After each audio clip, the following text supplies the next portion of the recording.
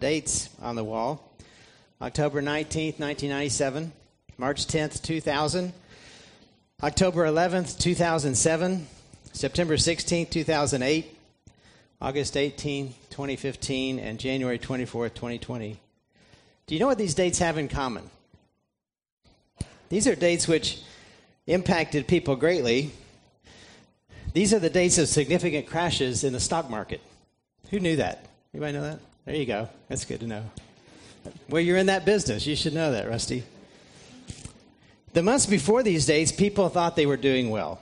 Saving for college, saving for retirement, saving for their kids' inheritance, saving for long-term care, saving for a down payment on a house or an expansion in their business. And whether losing thousands or several million, the feeling across the board for investors was the same. I thought I was doing the right thing, they thought, saving, investing. And I thought doing the right thing would ensure positive outcomes. Instead, I sit here looking at statements with half the value of just a month ago. People have lots of emotions when days like these 6 crash dates hit. Confusion, anger, despair, lost hope. But a pivotal truth hits especially hard in moments like this. And the truth is this: I am not in control. Back in November, we thought about the truth that God is sovereign, that He is in control. And today, the pivotal truth we'll look at is similar, but shaded a bit differently. And the truth is that I'm not in control. You're not in control. Do you recall a moment or a season in your life when this truth was undeniable for you? Maybe an unexpected diagnosis, an unexpected rebellious streak from your daughter, an unexpected breakup, an unexpected layoff. Something goes terribly wrong, and this is the tough part: I can't do a thing about it. It's completely out of my control, and I don't like dealing in realms completely out of my control.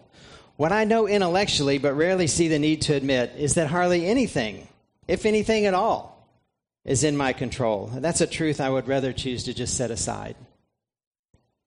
Did you notice these 2 statements on the wall?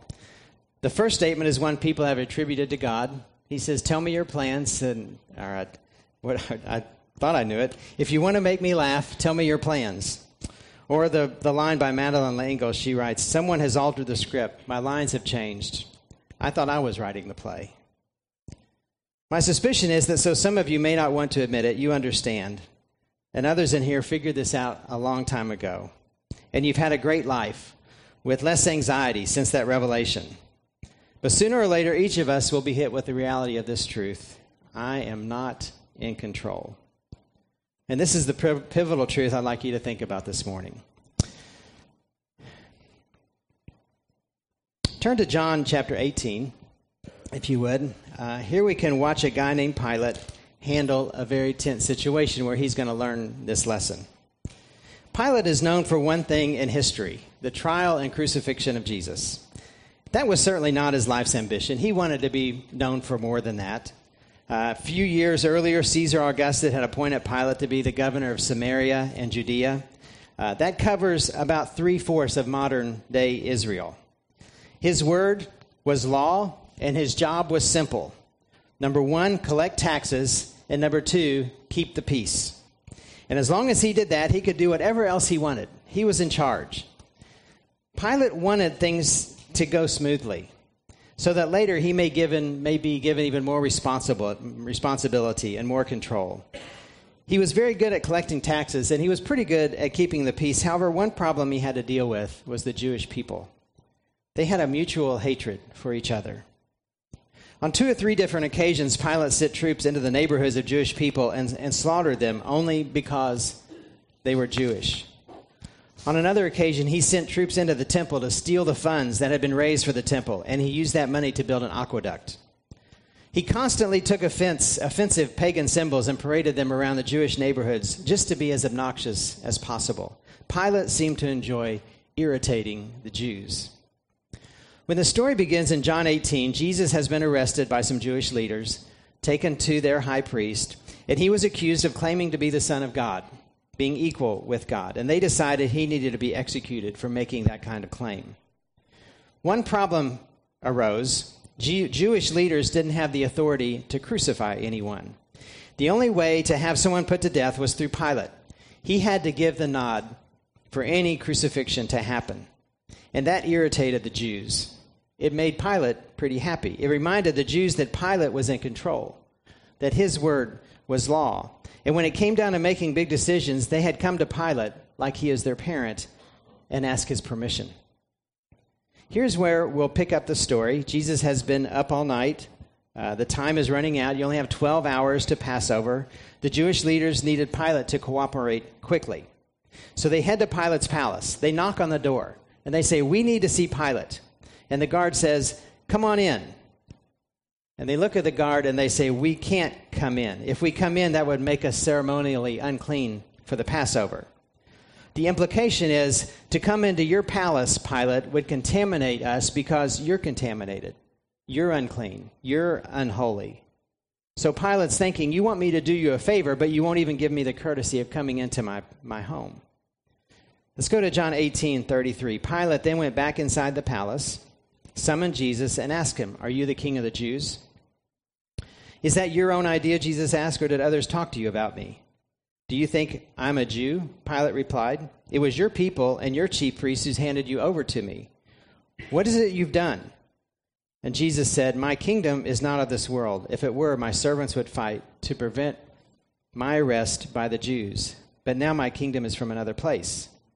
"You are a king then," said Pilate. Jesus answered, "You're right in saying I'm a king. In fact, for this reason I was born, and for this I came into the world to testify to the truth. Everyone on the side of truth listens to me." And Pilate asked, "What is truth?" Think about Pilate's question. What is truth? Who cares about truth? Truth is irrelevant. What's relevant is power. What's relevant is authority. What's relevant is being able to do what you want, when you want, however you want. Who cares about truth? Jesus, Pilate says, truth has nothing to do with this predicament that you're in. Verse 38. With this, Pilate went out again to the Jews and said, "I find no basis for a charge against him. But it is your custom for me to release one prisoner at the time of the Passover. Do you want me to release the king of the Jews?" You see, every year at Passover, Pilate would bring out all these prisoners who'd been arrested, and he asked them, "Okay, which one of these prisoners do you want me to set free?" And he kind of points to Jesus. He said, how about the king of the Jews? In verse 39, they shouted back, "No, not him. Give us Barabbas." Now, Barabbas, we read, had taken part in a rebellion. Sometime earlier, Barabbas had raised up an army to go against Rome, and through this insurrection, a lot of Jews were killed. And through all of that, the Israelites turned against Barabbas. So Pilate's thinking, because of that baggage with Barabbas, they'll want him on the loose again. "Do you want the king of the Jews set free or Barabbas?" And they said, "Give us Barabbas." So now suddenly Pilate, who's in control, who's in charge, who's been appointed by Caesar, whose words are law, suddenly things begin to slip out of his control. Pilate is feeling the pressure from the Jews. He's feeling the pressure from the crowds. He's feeling the pressure from the emperor to keep peace. Yet he knows there's something about this man that's unusual. He knows Jesus is definitely not guilty of anything that justifies execution. Suddenly, the man who's in power and in control seems to be losing both. So Pilate makes a drastic decision, a decision that illustrates what's going on inside of him. In chapter 19 and verse 1, Pilate took Jesus and he had him flogged. You see, Pilate's trying to please the crowd and trying to get out of this situation. So he has an innocent man tortured, thinking this will be enough. This will make the Jews happy. Verse 2, the soldiers twisted a crown of thorns and put it on his head. They clothed him in a purple robe and went up to him again and again, saying, "Hail, O King of the Jews!" And they struck him in the face. Once more, Pilate came out and said to the Jews, "Look, I am bringing him out to you to let you know that I find no basis for a charge against him." Pilate saying after all Jesus has gone through, he never confessed to anything. He's not deserving of death. Pilate knew Jesus had experienced punishment that never failed to break down a man, yet he took it, and he never confessed what he'd been accused of. Pilate knew he himself had done a terrible thing. He was convinced Jesus was an innocent man. Verse 5. When Jesus came out wearing the crown of thorns and the purple robe, Pilate said to him, "Here's the man."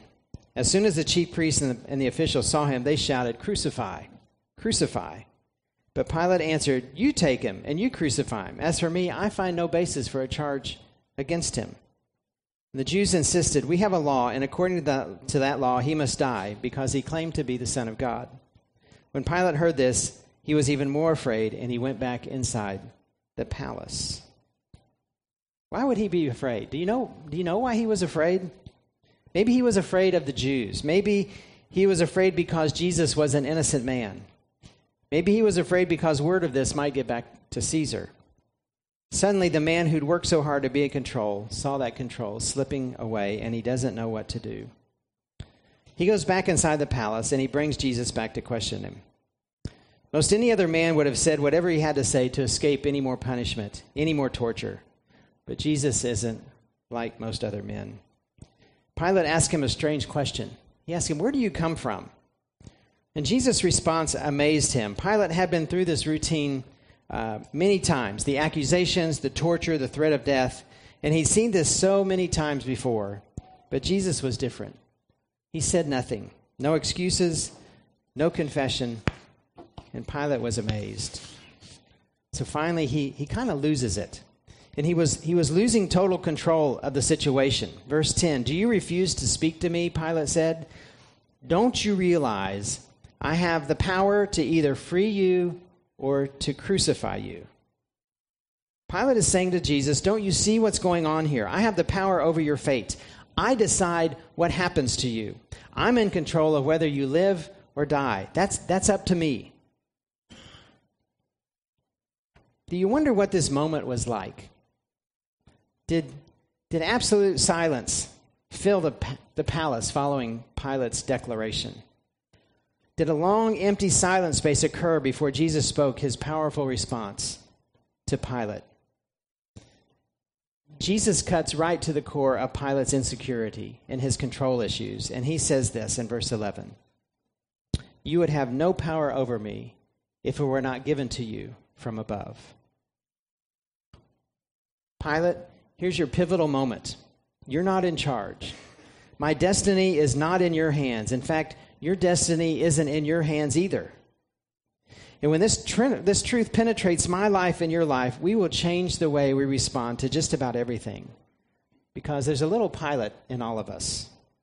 We stand up in our tiny little corner of the world, our family, our business, our friends, and we take charge. We think we control outcomes. We think we can control our husband. We think we can control our wife. We think we can control who our children become. But deep down, I believe most of us know better. I believe most of us know we're not the boss. But we keep fighting. We keep on fighting for control we're not sure we'll ever have. And the thought of losing control terrorizes us. And into the security, Jesus speaks, and he says to each of us, "You would have no authority unless it has been given to you from above. You're not in control." Over the history of this planet, men have done some obscene things in pursuit of control. I was reading a brief description of Albert Speer. He was Hitler's kind of celebrated architect, sort of his right-hand man. And Speer wrote of his years at Hitler's side, and he dealt with some tough questions, like what drove him? What were his motivations? What blinded him to the realities of what was happening to the Jewish people? In part, it was Speer's lust for being near the control center. Listen to his words. "I realized that the desire to retain the position of power I had achieved was unquestionably a major factor. Even though I was only shining in the reflected light of Hitler's power, and I don't think I ever deceived myself on that score, I still found it worth striving for. I wanted, as part of his following, to gather some of his popularity, his glory, his greatness around myself. I had been bribed and intoxicated by the desire to wield pure power, to assign people to this and to that, to say the final word on important questions, to deal with expenditures in the billions. We humans will make some insane choices for the sake of control." If I could focus on just the men for a few moments, it's easier for me to relate to men, obviously, than women. But I wonder if it's true that most men live with the temptation to control. In so many ways, men have been encouraged to take charge. We're intrigued by men who run bulldozers, pilot planes, pull levers that make cranes hoist tons of steel into the air, jackhammer concrete into pebbles, pull the trigger on a howitzer. From early on, we boys played with Tonka trucks, pushing them around the floor, making engine sounds. We played with guns, sneaking from tree to tree, stalking the enemy. Those are symbols of control, an exertion of influence, pushing dirt, clearing a path, calming a conflict with force. In later years, some of us measure our lives in terms of what we control through our work. The climb up the ladder may be a pursuit for symbols of success or an attempt to prove self-worth, or maybe it's a search for control. Control of people, control of events, control of money. And how much of a rush is it to just say the word and people jump? Early on, it's just a person or two, but then it may grow to a few dozen or a few hundred, or perhaps an entire workforce. You may have the power to hire. You may have the power to fire, which tells the world, you must be successful.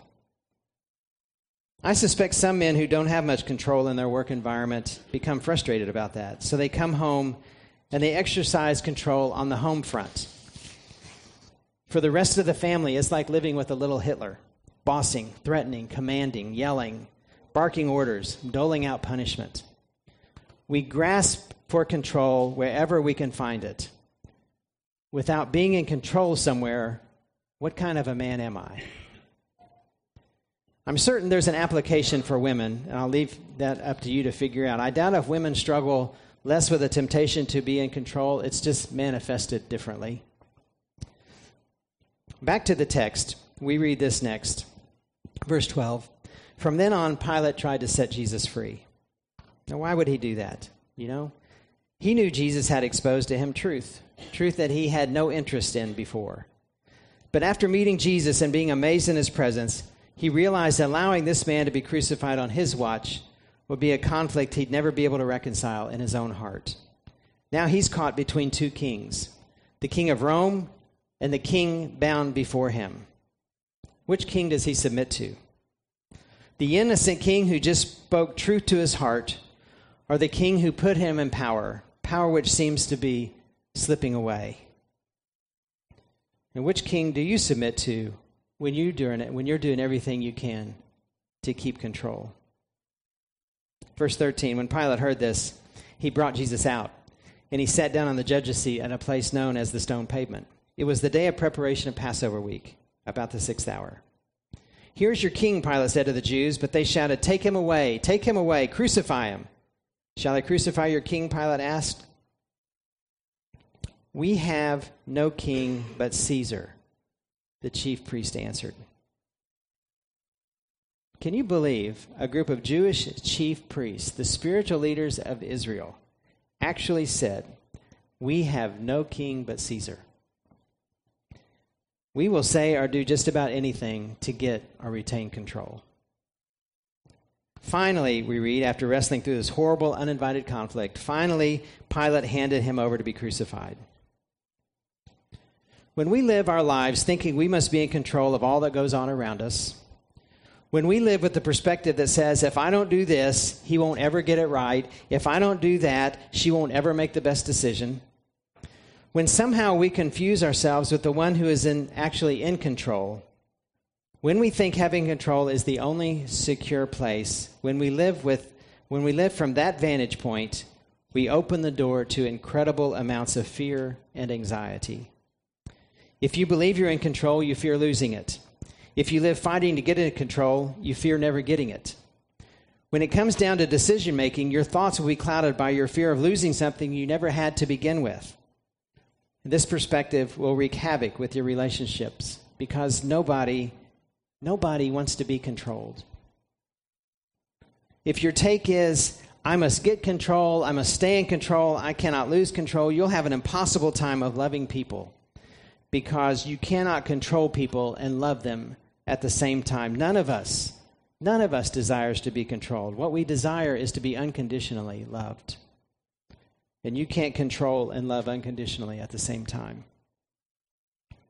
I read a funny story in a book by John Ortberg that you might enjoy. He writes these words, "And it came to pass, there went out a decree from me. I walk into work. Things are run my way. My projects have been completed. Tasks I've assigned have been carried out. What does it mean? It means I'm in charge. This is my little kingdom. I go into my kids' room. Beds are made just as I prescribed. Chores are done just as I commanded. What does it mean? It means I'm in charge. This is my little kingdom. I walk through the door at the end of the day. My slippers are laid out by the lazy boy. My iced tea is ready. My paper is waiting for me. Dinner is on the stove. What does this mean? It means I've walked into the wrong house." I have a feeling we're in a climate where this control deal is a pretty significant issue for most all of us. So many things seem to be out of control. Our politicians can't seem to get along even over the most basic of decisions. We see violence erupting across the globe, wars, murders, abuse, rising prices, stagnant wages, higher interest rates. What little control some of us appeared to have or thought we had, it's slipping. Some are seeing more than a little control on the edge of collapse. And you may feel you're losing control over your job, your income, your expenses, your mortgage. This is a big deal. And you are probably with me on this. I'm leaning into this reality more all the time, and here it is.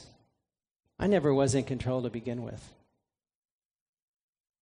I think I've misunderstood the control I thought I had for grace.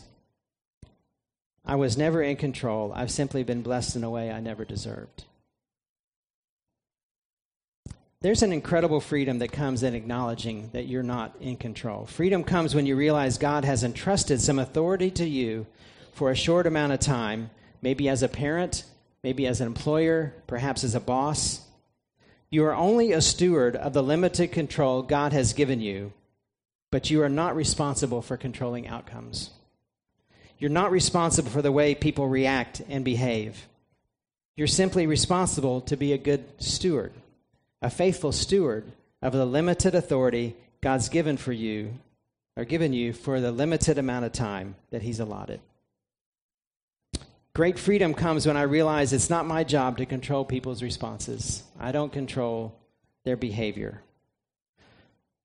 And some of you may need to hear this specifically this morning. Freedom comes to parents when you realize you may be great at loving your children unconditionally. You may be exceptional at training them to be selfless and self-disciplined and motivated. But listen, you're not responsible for the outcome. That responsibility is on God's plate. Children grow up to be adults who make their own choices, and they live with the choices they make, sometimes good, sometimes bad. We can't live their lives for them. And by the way, God has plenty of wayward children of His own, children who grow up into adults and who make their own choices. At the end of the day, I'm not responsible for the outcomes. That's God's business. I'm not in control of that. Check out Paul's words in 1 Corinthians 3. He addresses this very specifically. What, after all, is Apollos? And what is Paul? Only servants through whom you came to believe, as the Lord has assigned to each his task. I planted the seed, Apollos watered it, but God made it grow. So neither he who plants nor he who waters is anything, but only God who makes things grow.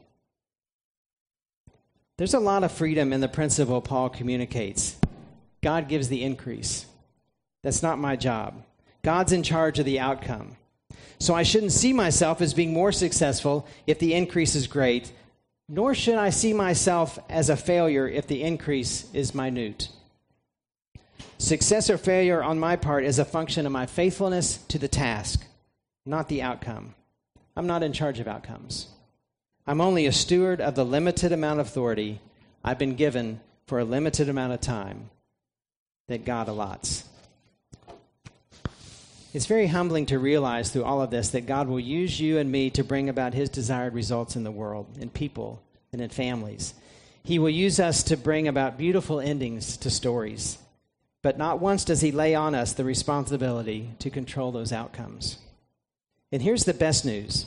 in this story to learn. Just because my hands are tied doesn't mean God's hands are tied. Just because I can't control outcomes doesn't mean he can't control outcomes. Too many times we respond as if our hands are free and God's hands are tied. We say, God, if I don't do this, then he won't do that.